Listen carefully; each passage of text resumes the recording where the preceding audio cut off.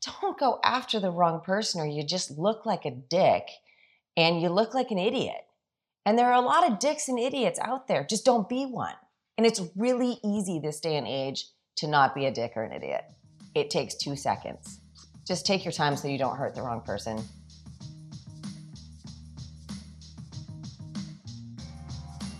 My guest today went to bed one night just like any other night.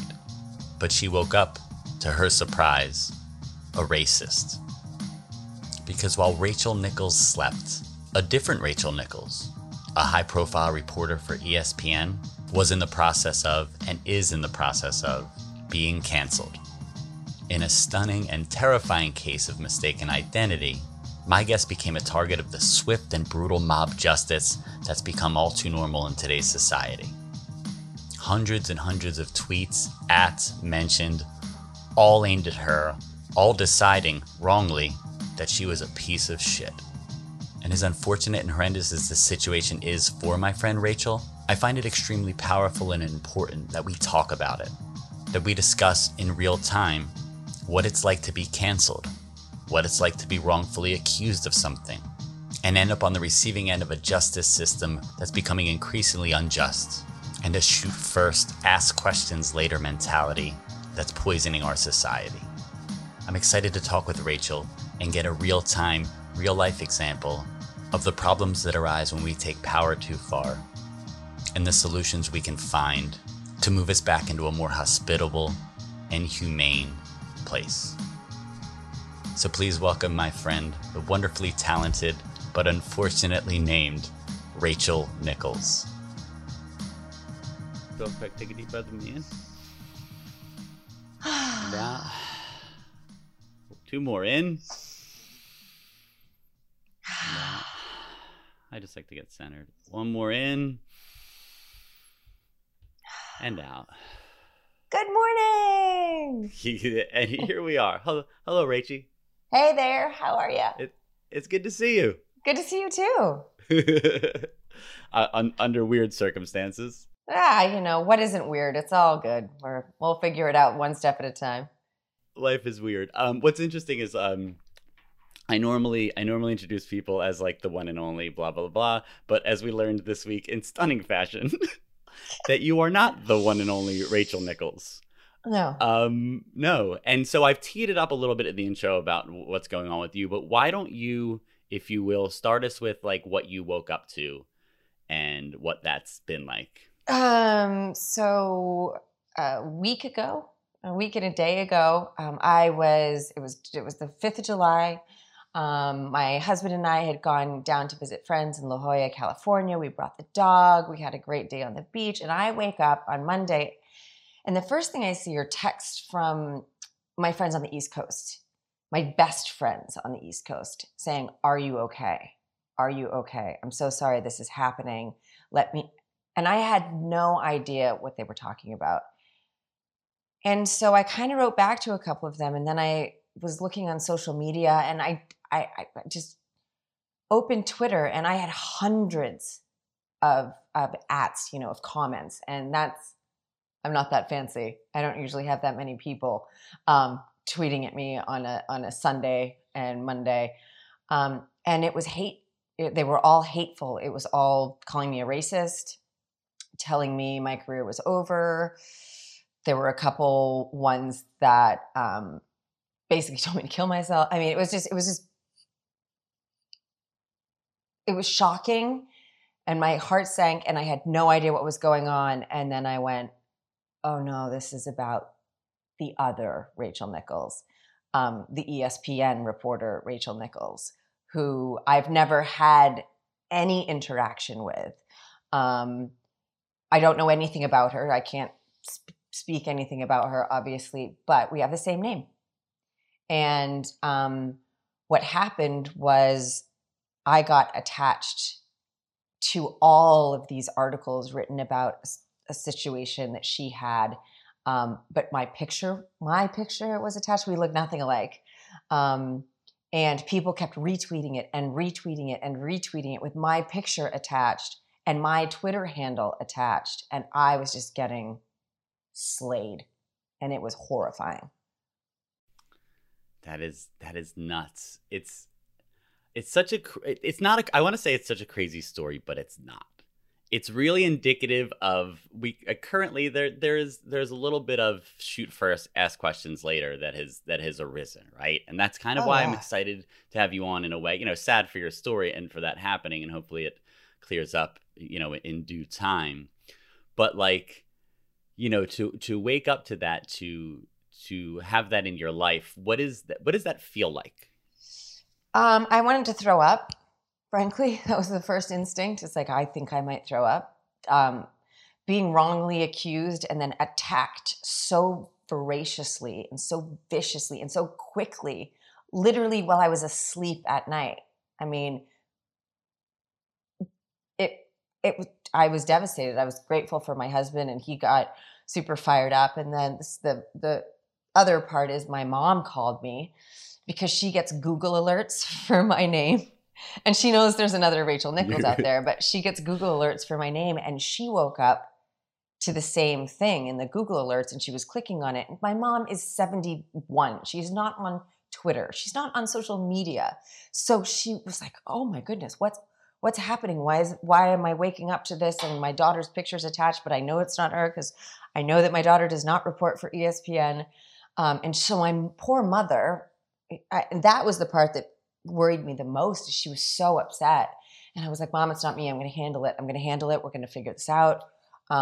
Thankfully, I have a lot of followers on Twitter that knew that it wasn't me. And so they tried to help me retweet, this is not me. The hashtag wrong Rachel Nichols was trending because I attached it to every tweet, to every person attacking me. I love it. I love that you changed your Twitter handle. Your Twitter in all caps says "not ESPN reporter Rachel Nichols," and I was dying. Yeah, because I was like, how she has like 1 million followers or 800,000 followers. I have 80 or 70,000 followers. How is my name, when you type in, when you're searching for someone you want to spew vitriol at, when you're searching for Rachel Nichols on Twitter, why is it mine that comes up first? She's the one with more followers. Normally you would want yours to come up first, and this time you're like, please come up second. No, please. Please come up second. So it was just, I felt really vulnerable, and I didn't know how to fix it. And the more I tried to do damage control, even though it wasn't me, obviously, the more people were retweeting and retweeting and retweeting. And I mean, I could probably look on Twitter now, 8 days later, and I would still have people telling me ESPN fire you, like all the stuff. I would still have it, even though we've done as much damage control as we can, because I just thought, this isn't me, and I don't want to be, this is a horrible case of mistaken identity for the most part. Yeah, and let's speak to that really quickly, because, it is a case of mistaken identity, right? And in that case, maybe it'll blow over and whatnot. But the reality is you got to see, the reason I'm excited, or I wanted to talk to you, is this is a firsthand account of a real human being, right? Who gets to explain to us, who just see it out there. It's out there, right? Mm-hmm. What it's like to be accused of being a racist, and how sticky that is, and how, even though it's not you, that it doesn't just turn around and everyone apologizes and then fixes it. There's real-time repercussions to us jumping onto somebody, joining the mob and deciding that somebody's time has come. And I think that's an important, and I don't care where you're coming from. I don't care what side of any arguments you're on. It's an instinct, this underlying urge to destroy people or ideas or whatnot, that we need to have bigger conversations about. I completely agree, because and I know that it's happened before, and I know it'll happen again. And this is the thing. People, you get on the bandwagon so quick. I even had some people double down and insist that it was me and that I was lying. Insist that it was me because it was my picture. Insist. And I just said, finally, and somebody tweeted at me a couple days ago, and they basically were like, anybody that comes at you, just block them. That's the way to just block them. You don't have to answer for their snap judgment on you and their misguided attacks on you and their inability to actually do. I had journalists that attacked me, people that called themselves journalists attack me. And what? Do you not do your due diligence? Listen, I mean, anyway, it was very frustrating. And to be fair, like nowadays, technically, I'm a journalist. That's got such a blurry line. What an esteemed job that is no longer very hard to be qualified for, and it should be. Like real journalists, I think we need to hold quality, honest people with integrity journalists up. They should be paid so handsomely because it's so necessary. And my whole thing was, you tag this person, excuse me, absentmindedly, and it's happened before this whole storm blew up. I mean, I've been tagged for, hey, you did a great job hosting the jump last night. Not me. I don't respond to those because I'm just like, dude, figure it out. And if you're to respond, figure it out. If you click on my Twitter handle, now it says not ESPN reporter. But even before, I'm an actress. And no, I would love to report for ESPN, but I am not qualified. Yeah. You hear that, ESPN? You got a new Rachel Nichols ready to take that slot. I would totally, if I had any idea. I could probably report on football, not basketball so much. But it's that snap decision to just go after someone because you're behind your computer screen. You don't feel like you have to do any research on it. You tag this handle and you just go to town.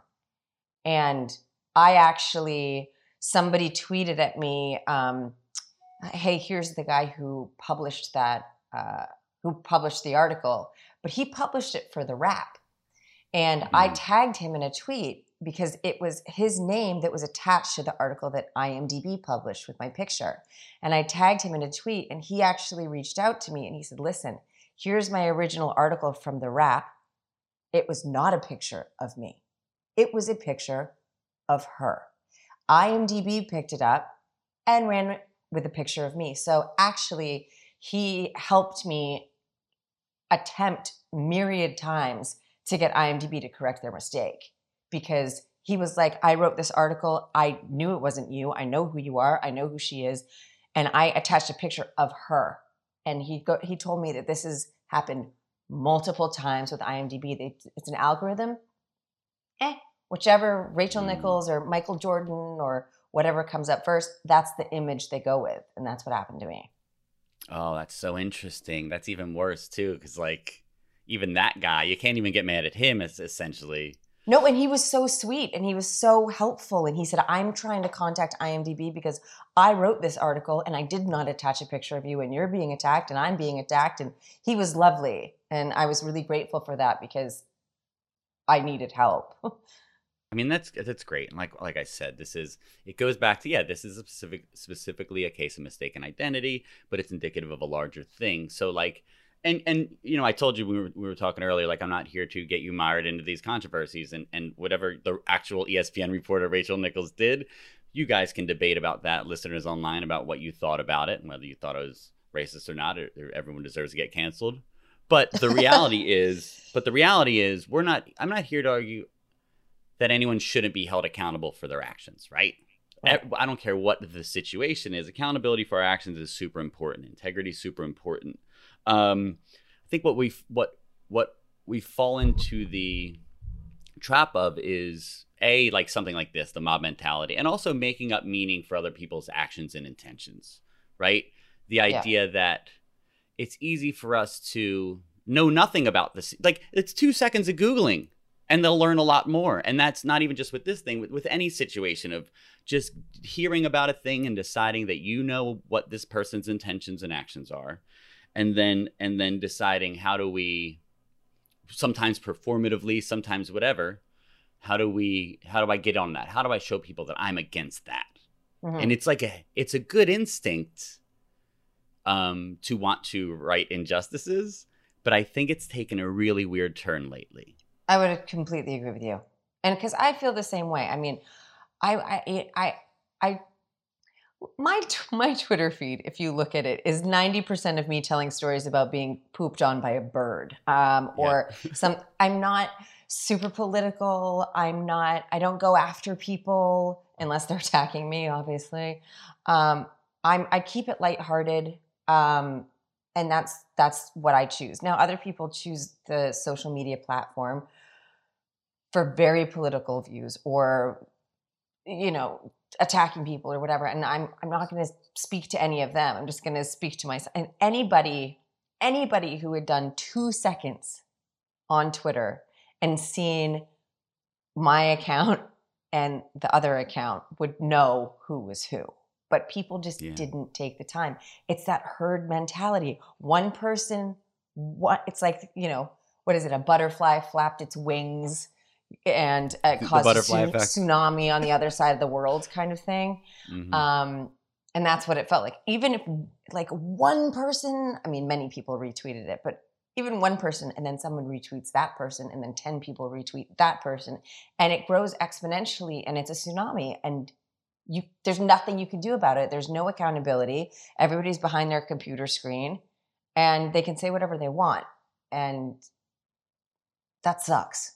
Yeah, and also I was listening to a podcast the other day, and somebody said that Twitter should come with a warning the same way cigarette packs do, and it should say 99% of actual people aren't on Twitter. Because the reality is a lot of this does live in a world, and you who is on Twitter feel it because a lot of these people involved they all have opinions and they need to be seen, and they're, you know, it's a really weird mix of like righteousness and things, and you're not on there to not be known, right? People aren't on Twitter to not be known. So when something happens, it's like, yes, I'm going to attach myself to it. I'm going to have an opinion on this. I'm going to tell people how I feel about this because I want my opinion to be the one that everyone likes and agrees with. Sure. And you were just on the weird receiving end of that. You're on the dark side of that. And I mean, there's also been, I have got a couple rules when it comes to social media. I don't swear. I do have young followers. I don't feel like swearing is necessary. Anybody who sends anything, like tweets anything sort of sexually explicit at me, I block them immediately because I don't deal with that at all. So I've always had like a very heavy hand when it comes to just immediately blocking people, reporting them for saying inappropriate things or whatever. But this was the first time it was just out of control. And I felt like I had to respond to everybody and try to change the narrative and adjust the scenario because, I mean, I felt like I was going to vomit. And my mom's calling me and my friends from the East Coast. And so this was the first time, because it was such a tsunami, that I felt like I had to pay attention to it. Whereas usually I would have just blocked people. But this was different. This might actually have, you know, had an effect on my career if someone who's hiring me for a movie and they, you know, type in Rachel Nichols racist or whatever, and then my picture comes up. That's a big problem for me, and it's unjust. Yeah, you are. This is a, you know, it can affect your career and your livelihood, and people are experiencing that a lot sometimes. On a lighter note, though, can we just talk about the fact that your mom gets Google alerts for you? I mean, your name? But by the way, love listen, her. I mean, my parents are amazing. They live in Maine in the house that I grew up in. They've been married for 45 years. And my mom, since she's not on social media, but there are two things that she does without question, without fault, constantly. And I am 41 years old. My mother still gets Google alerts on me, and she tracks all of my flights. So I tell her which flight I'm on, because I have a fear of flying. I'm not a great flyer. So I always talk to my parents. Now I talk to my husband, but growing up and when I was flying alone, I would always talk to my mom right before I left on a flight. And she would have all the information for the flight so she could track it in the air and make sure that I landed safely. And she still does it. And I love her for it. What a gem. What a gem. Old Allison Nichols. Did you watch Lost? Yes, I did. Did that destroy you? Did that make your fear of flying better or worse? Oh, no. It made it worse. I'm just not a great flyer. I'm great if my husband is with me, because he totally knows. And, you know, a couple pre-flight screwdrivers and a nap is usually how I roll onto a plane. But I've had some very close calls, and I've been in airplanes that lost an engine, that had to make an emergency landing. And when I tell you the plane goes like this, I am not lying. I've had an plane get struck by lightning. By the way, you don't want to fly on the same plane as me. Wow, I apparently have maybe it's terrible you. luck. It's totally me. It's totally me. Wait, also your husband, like, I'm sure he's been very supportive, but do you think there's a part of him that's like, yeah, you should have took my fucking last name? Oh yeah, 100%. What are you talking about? Listen, Yeah, I love Kershaw, and Kershaw is my last name. I kept my name on social because, well, it's Tickle Nichols on Instagram because I lost a bet, and it's going to be that way forever. But I kept Rachel Nichols professionally on Twitter, and I have been changing your name is very complicated, especially because the Canada, US, all the passports and everything. But yeah, he was basically like, told ya. yeah, Yeah. And I get it. And he says it in jest, and he was trying to, make me laugh because I was not doing well. But yeah, he totally. he's great. What a handsome man. Also, like, I love that you're like, I block all sexually explicit content. Find me at Tickle Nichols. I know, right? Well, I lost a bet to my friend Jake Hoffman years ago, and he got to name my Instagram account. Good namer. Actually, is he a writer? Yeah, he's a writer. He's a director. He's Dustin Hoffman's son. Oh wow! He actually takes credit with discovering me because he cast me in my first film, which was a student film because he went to NYU. My first film, so yeah, he gets credit for that because that was the first job I did. Good job, Dustin Hoffman's son. Jake, good job, Jake. I discovered you as a human being at a restaurant I used to work at, and you used to come in. I think you were friends with our mutual friend Kylie, and I remember specifically, like, you've been in stuff. You're a known person. You just did a movie with Bruce Willis. You got another movie coming out. But I remember meeting you and being like, Kylie, your friend's kind of cute, and then you were a famous person, and then you were super nice, and I had not really known many famous people because I just moved to LA, and I was like, oh, they're regular, really nice people. And it was super exciting. So thank you for being such a wonderful human being. Of course. Well, thank my parents because they did a good job. Yeah. And they still track your flights. And they still track my flights. I want to kind of take this in a similar direction. So you started out modeling, right? Yeah.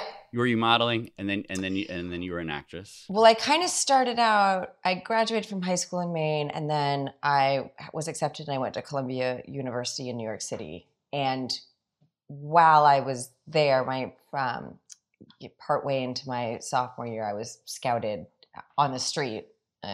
But by the way, I have no idea what they saw in me.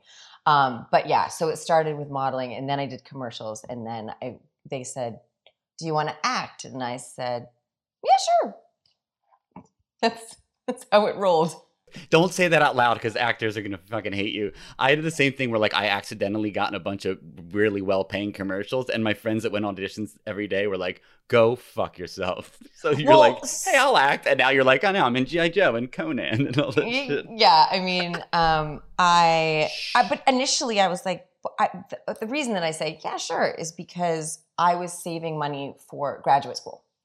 And my parents had said to me, listen, we will pay for your undergrad. Great. You want to go to business school at Columbia? You're going to pay for it. And at the time, I was working at Abercrombie & Fitch in the South Street Seaport in Manhattan. And I was like, this job is not going to pay for graduate school. Shocker. Primarily because I spent my entire paycheck on Abercrombie & Fitch. So the whole modeling, commercial acting thing was always supposed to be a vehicle just to help me save money to go back to school. Were you gonna be a doctor? No, I was gonna go to business school at Columbia. I wanted to do the whole fancy Wolf of Wall Street kind of thing, but yeah. I just would have loved to see Dr. Tickle Nichols. Dr. Tickle Nichols. No, that sounds like a horrifying, like horror movie. It does. Let me ask you a question. So, and the reason, because it kind of ties back into how why we're talking and how we started this podcast. You know, you're somebody who's been through Hollywood. You've been through, you're a model and actress. So I'm sure you're not unfamiliar with, whatever misogyny or sexism or whatever might be or not be rampant within the Hollywood system, right?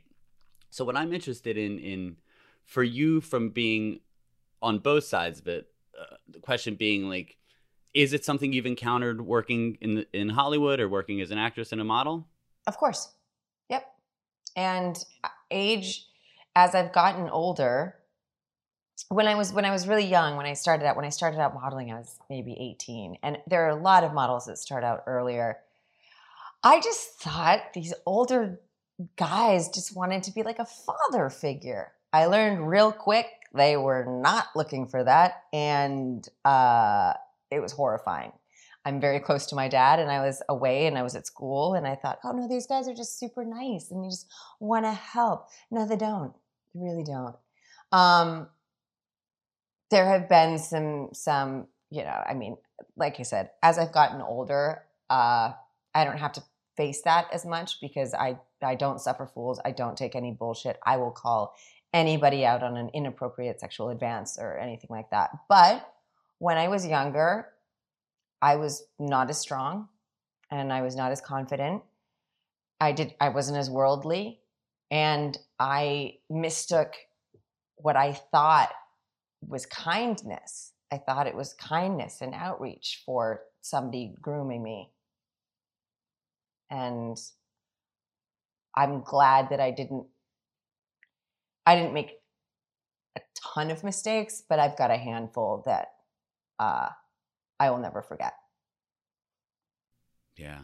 And I'm sure that's not an uncommon story. And also, you said something really important, which was, I believed this was a different thing. And it's easy to look back. It's easy in hindsight and armchair quarterback somebody's decisions and be like, you knew it was going to happen. Somebody had a conversation with me the other day and they're like, when you go up into somebody's hotel room, you know what's going to happen. I was like, no, you don't. You don't assume just because you're in a room with somebody. Sure, you could make sure you meet somebody in a public place or whatever. But if that's already your first instinct, maybe you shouldn't be meeting with that person. Right. But right. But there's it's not all. We have to give people, especially younger people, you're older, you've seen more and done more, the ability to mess up and fail and to be naive and to not know things, right? And kind of give them the benefit of the doubt in some of those situations. And I think right now, some people don't, and that's a shame. It's a shame to assume somebody's knew what was going to happen or you knew it was going to be shitty. You're saying firsthand is like you're a child. And these are powerful people sometimes, and people that you trust and think that they just want the best for you when they really want the best for themselves. And it takes years to fully understand that. And, people do need to be able to make mistakes. And I have made many of them. My mom always joked, my brother made a ton of little mistakes, but when I made a mistake, it was a real big one. So you made the whoppers. Yeah, I have very few whoppers, but I have whoppers.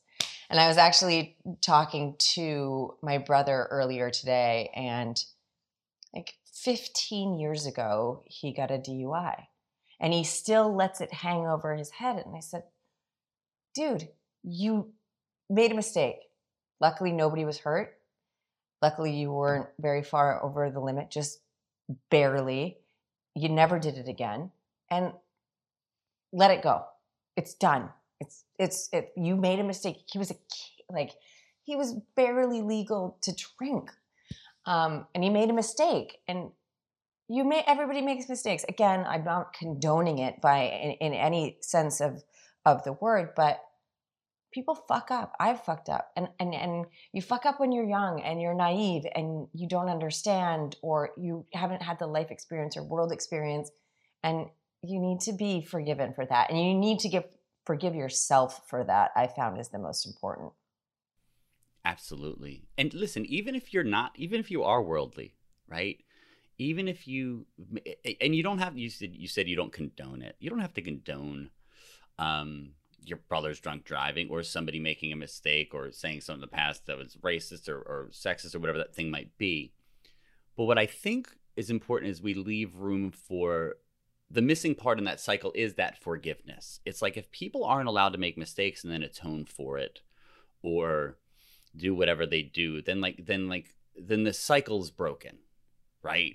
Then everybody's wrong forever, and if we start down the path of nobody's ever redeemable, very quickly we're all going to be an unredeemable people, and nobody's right. I had a friend of mine that she was my old roommate, Brittany. She was fantastic, and she is the lesbianist lesbian. She was the lesbian princess on BuzzFeed, like my favorite person in the world. Huge ally, big supporter of, obviously, gay rights and whatnot. And she had a podcast with a friend, and one of their sponsors was like a tampon, whatever. Somebody's got to pay the bills. It was like a tampon company. And it's interesting because some people started coming at her. It was like a trans group was coming at her about how the tampon company wasn't like supportive of the trans group because it said her or for women or something on it. Anyway, like, I'm not going to get mired in this. This isn't the battle. The question was, Brittany was like, what are you coming at me for? Like, there's nobody more supportive of anything you're doing. Right. If I'm being attacked, who isn't? Right. And I think that's an important thing. So the reason I bring that up is, like, a lot of this exists on a spectrum. So you've like, talked about Hollywood. You've been an actress, so you've been aware of, unwanted sexual advances, and I'm sure on the legal spectrum of things, there's things that are less bad and things that are horrendous, right? Where do you think that seeing it all fold out, seeing people like you recently being attacked for something that's not terrible and sometimes a mistake, and people that honestly deserve what they deserve for being terrible people, how do you think we get better discernment or discover a healthier balance in how we decide these types of things? That is like the most difficult question I've ever been asked in my entire life. Answer it now and answer it immediately. Answer it now. Answer me. No, I'm just saying, just because the world of social media, I mean, I was alive before the internet. Mm-hmm. Like, let's just lay that out there. I mean, I grew up with not a cell phone. I remember I got my first email address when I was a sophomore in high school. I wasn't raised in that realm of, attack first, ask questions later, or the, armchair quarterbacking, or the I can say anything because I've got my computer screen to correct me. I wasn't subjected to that, and I don't know how well I would have fared. I was skinny and dorky and bullied a lot, and I don't think social media would have helped me be the person that I am today, to be honest. So to answer the question is, people will argue, well, there's freedom of speech. That's the first thing people are going to jump to. Well, you can't limit people. Well, you can't block people, or you can't sue people. It's freedom of speech. So someone can come on the internet and say anything about you they want, whether it's true or not, and it's freedom of speech. And if that's what they believe about you, then it's A-okay. And that's not, obviously, but how to regulate it. Mm-hmm. I find that I had dinner last night with a recent co-star of mine, and she's 23. And I was amazed by her poise and grace during the whole shoot, because initially I thought, 23, she played my younger sister. She was so in tune and able to she's got millions of followers, but she's on it. She's got a head for business. She knows what she's doing. And I just thought, oh my gosh, okay, so you're the kind of person that we need, sort of pioneering something about reining in the massive attacks, because she was 23 and she knows more of how to handle trolls and twerves and pervs and everything than I do, because she's just been in it, and she's young, and I'm not on TikTok. I don't know what that is. I mean, I know what it is, but I don't know what it is. But you know what I mean? Like, my husband and I, we've decided to not have children. And so we joke that we're going to have to hire our friends' children as we get older to help us with technology and stuff like that. So I don't know really how to adeptly answer the question, because it's talking about putting limitations on things that many people will argue are limitless. Yeah, and you're correct. And what I love about that story about the younger girl is, a lot of people her age are not faring as well as she is. A lot of people are, like you said, when you were younger, growing up with the internet and having everything out there and everything under the microscope, with the fear of being, we'll call it canceled or whatever it might be. And that's terrifying, especially, within your friend group, within society, and then in some cases throughout the world. But so you said, she should be pioneering, and it's true. And what we're actually talking about is, the values and the virtues and the things that she holds to discern herself, to keep herself in a sense of balance and a sense of equilibrium in that world. So you might not be able to answer the big question, but for yourself, how do you navigate if something comes across your desk that seems charged and you're like, I don't know if this is true or not. Should I push this forward and get on board with it, or should I do my due diligence? What do you do to keep against what happened to you happening? Literally, I love that you asked that, because even before this whole fiasco, I didn't jump on a bandwagon. I didn't jump on just tag this person or retweet this because. No. You have to do your due diligence. If you have a voice and you want it to be heard and you want it to be correct and you want it to be respected, you have to do your work. You got to do your research. And if you're gonna go at someone, which still, I'm not touching the subject fully, but don't go after the wrong person, or you just look like a dick and you look like an idiot. And there are a lot of dicks and idiots out there. Just don't be one. And it's really easy this day and age to not be a dick or an idiot. It takes 2 seconds. I just take your time so you don't hurt the wrong person. Not that I'm condoning you hurting the right person, but you know what I mean. Yeah. Yeah, and even on a deeper level, yeah. First of all, step one, don't hurt the wrong person. Step two, why are you out to hurt people, right? Step two is what is it you want? Because what's interesting in this whole process, whether it's this situation with you, whether it's any situation where somebody may be raked over the coals, it's what are we raking over the coals? Is it a human being? Is it an idea? Can we separate them? Because I think there's a space collectively to see these ideas, or to see ideas that we can agree on, or not great. When we talk about our politicians lie to us, I think I can talk to anybody and be like, do you think that's a good thing? And they'd be like, no, I don't want to be lied to by our leaders. I want integrity with the media. There's certain things that we can all I don't want to be lied to in general. Just don't lie to me.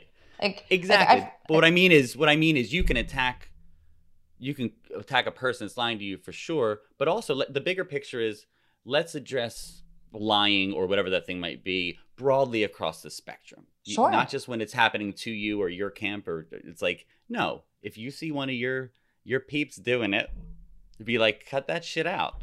100%. That's what I think we're missing. I do. And I think we're now such a society of cancel culture and jumping onto an idea that is not our own, but everybody's doing it, so I need to do it too. So that herding kind of thing. Oh well, I limit the amount of time I watch the news. I'm not gonna lie. I keep myself very updated, but at the same time, for my own mental preservation, I'm not attached to CNN or Fox News or CNBC or anything all day long.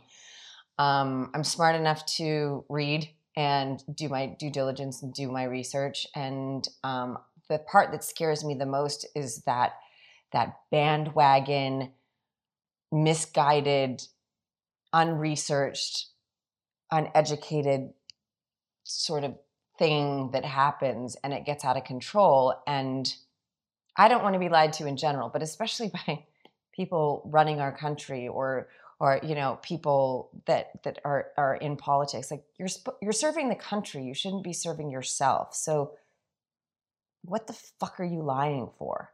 Oh, because you want to serve yourself. Yeah. That's what it comes down to. Oh, am I not allowed to curse on this? No, I'm just kidding. You said the kid. You don't curse on your social media. Oh, yeah, but this is different. I'm sorry. That was such a poignant point. I cut you off. That's okay. No, you're. I just was excited. I was like, ooh, Rachel. I was hanging out with like a 3-year-old yesterday who's like, oh, you said a bad word, and I'm from New Jersey, so we're like every fourth word's a bad word. I got like $1,000 in swears. I have a potty mouth, just not. I just don't have a typing potty mouth. Maybe that's what it is. I love it. No, you're right. Like those are perfect examples of very simple things to do to avoid getting mired in this stuff. And you said something really interesting, which is uneducated. You said not uneducated and unread, but like the real issue is everybody is educated and well read. The problem is we're being educated and well read on opinions.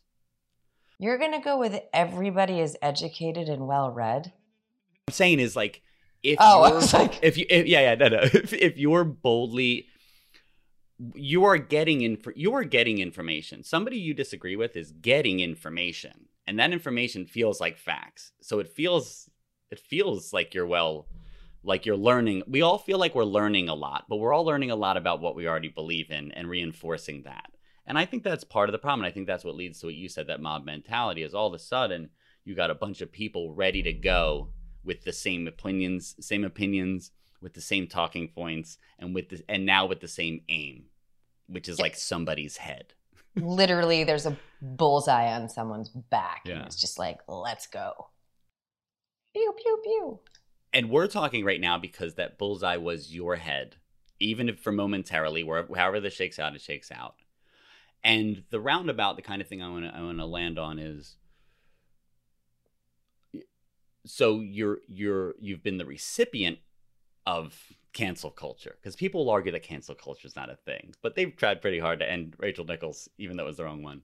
Both of us. Yeah, both of us. So you've been on the receiving end, but also growing up in the business and understanding that some people deserve to be held accountable for their actions. How does that sit with you? Are you more cautious about cancel culture? Are there parts of it that you're like, not cancel culture, but are there parts of that accountability that you're like, I agree with this methodology of holding somebody accountable. I agree with this methodology of deciding that somebody deserves some kind of punishment for their action. That's not, for me, mob justice. It will always be on a case-by-case basis, because every scenario, every situation, this person is canceled is different. They're like, every issue is like a snowflake. No two are alike. So you've got to operate on a case-by-case basis. You can't just go on a platform of like, well, if a person does X, they're done. If a person does Y, we'll ask them some questions and maybe forgive them. If a person does Z, then they're in the clear. We can't do that. So it's got to be on a case-by-case basis. And for me, I mean, I felt terribly when I tagged the reporter from the Wrap, because his name was on the IMDb article, and he came back and was like, "It wasn't me." And then I was like, "Fuck!" Again, I swore. I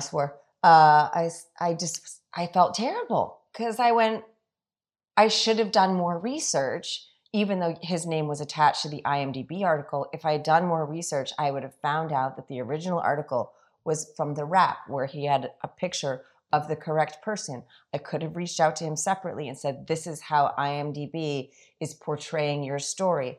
I felt terribly. And so from that point moving forward, I will be so much more cognizant. And I had already I'm good with due diligence. But one person tweeted at me, this is the guy that wrote the article. And I went at him and at IMDb, and I just went, you consider yourself a journalist? Really? And And he was nice enough to understand where I was coming from. But I did this.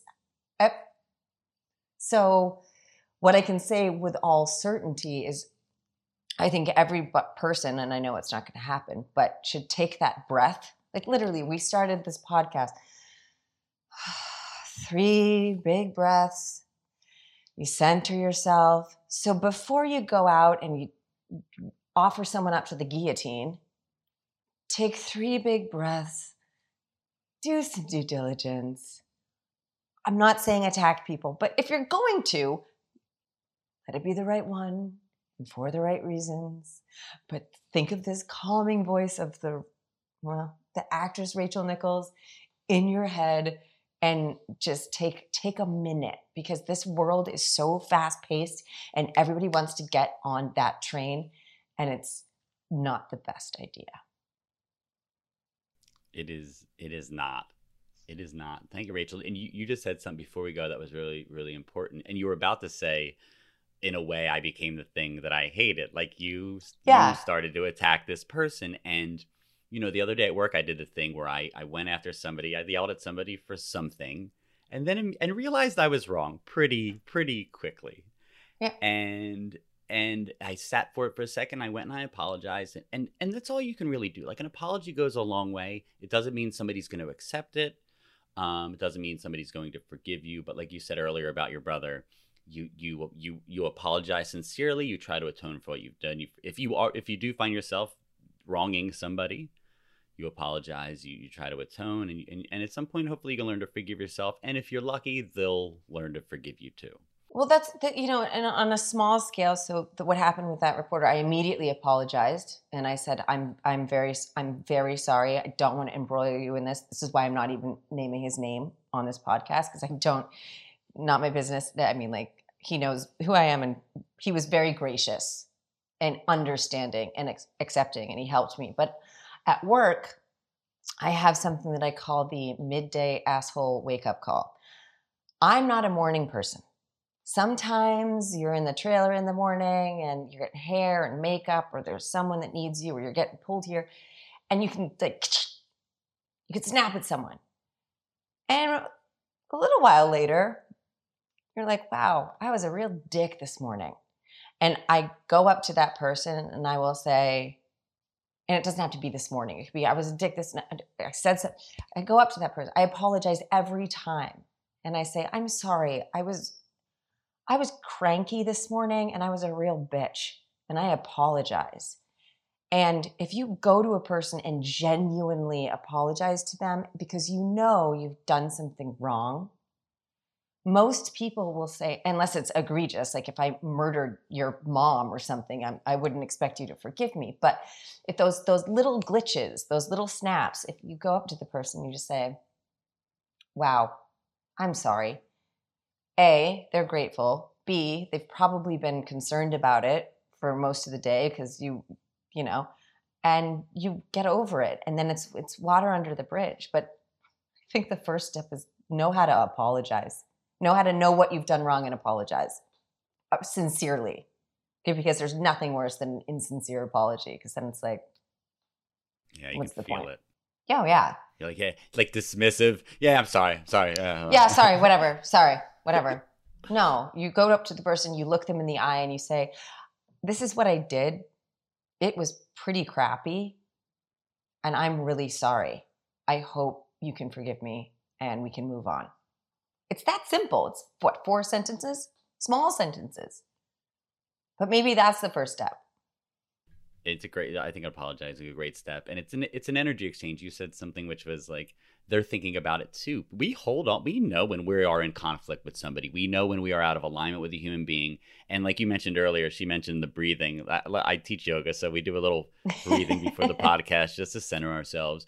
And the reality is, those apologies or those moments where you sincerely connect with somebody allows you the space to let go of any stuck energy or any negative energy. And I think that's a powerful practice that you mentioned, to be able to, in any situation, kind of work through those, kind of get centered with yourself about what is really going on. What do I really want out of this situation? Why am I mad at this person? What's happening? How do we move forward together in a healthy fashion?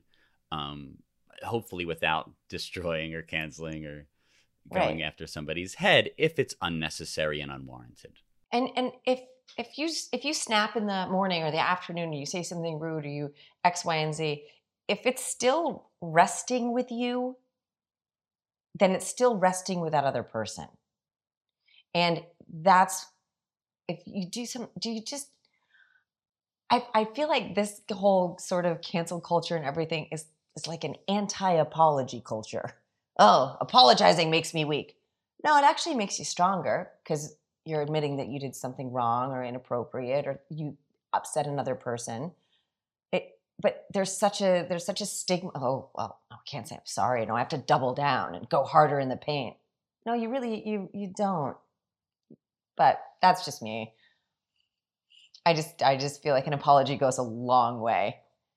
I agree, and I think in a sense you said something great, which is it's a weakness. There is a weak in internal. Sometimes we're a little weak. Sometimes I'm very bad at confrontation, and what's dangerous is allowing the power, the emboldenment. Is that a word?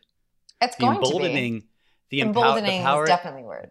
the power and the emboldening of a group of people, to give you a power you don't deserve, to make you feel more right and righteous. I think that's Right. an issue, is all of a sudden when everyone agrees with you, you can be as right and righteous as you want, and there's little consequences because you hold the power. Because everybody says yes to you. If there's nobody saying no and everybody's saying yes, it's a snowball effect. Even if it's unjust and incorrect and wrong and everything, negative, if nobody's telling you no, sky's the limit. Keep on going. Or the toilet's the limit, because that's Yes. where we're going. The toilet is the limit. The toilet of that trajectory, that is where we will go. So keep on breathing. Rachel, I mean, this has been great. I really enjoyed having you on here and chatting about it so honestly and openly, and thankfully, while it was happening, while it's fresh, while you can speak to it from a point of view that's not colored by any other things. Right. Yeah. You're present to it. So with that, is there anything else you could say, as the recipient of these types of things that might move anybody listening forward to avoid them doing this to another human being? I think you've covered some good ones already. I've covered it. I wish people would, if they have an opinion about something or they want to go after someone, again, breathe, take a breath, do your due diligence. And also at the end of the day, do you really want to do this? Is this attack, or is this position, or is this tweet, is this a value add in your life? Or is it just vicious and you're mad at something else? So there's a lot of introspection that I think is important, which is look into yourself before you go after someone else. That's perfect. That's perfect, Rachel. Thank you so much. Thank you. This is so much fun. I haven't seen you in so long. I know. It's been a minute, and it's exciting to see you. I will be out in Cali in a couple of weeks. I'm on my way to Hawaii. You'll have to come over. You'll have to come over and meet the puppy. To the Kershaw residence. The Kershaw residence. I love it. Real quick before we go, you have a movie coming out. You just wrapped a movie. I just wrapped a movie called The Last Will and Testament of Charles Abernathy, and it's Netflix. I don't know when it's coming out because they keep that stuff top secret, but I can say that the wonderful Bob Gunton played my father. And if you've ever seen The Shawshank Redemption, he plays the horrible, mean, evil warden. The warden? Oh, the warden plays your dad? Yeah, he plays Charles Abernathy, and he's lovely. And we had a wonderful time, and we shot in on the island in Vancouver Island. We shot in Victoria, so it was nice to get back to Canada for a bit. But yeah, so it's a very heightened family drama with a thriller twist. That I'm allowed to say. Yes. Well, I'm glad things are picking back up. I'm sorry this happened to you, but I'm glad you seem to be coming out the other end of it. Thanks to many of my wonderful Twitter followers that defended me. The Tickle Nichols army. A tickle. That's going to be my new handle on Twitter altogether. Just the @Tickle Nichols army. I think I might fare better. I love it. And then where can people find you online to send you notes of appreciation and not the nice things? Yeah. Well, on Instagram it is @TickleNichols, and then on Twitter it's @RachelNichols and then the number 1, not @Rachel_Nichols. If you want to send love, send it to me. @RachelNichols1. I love it. I'm sending you all the love, Rachel. Thank you for being on here with us. Thank you for spending some time. I'll talk to you soon. Thank you for having me.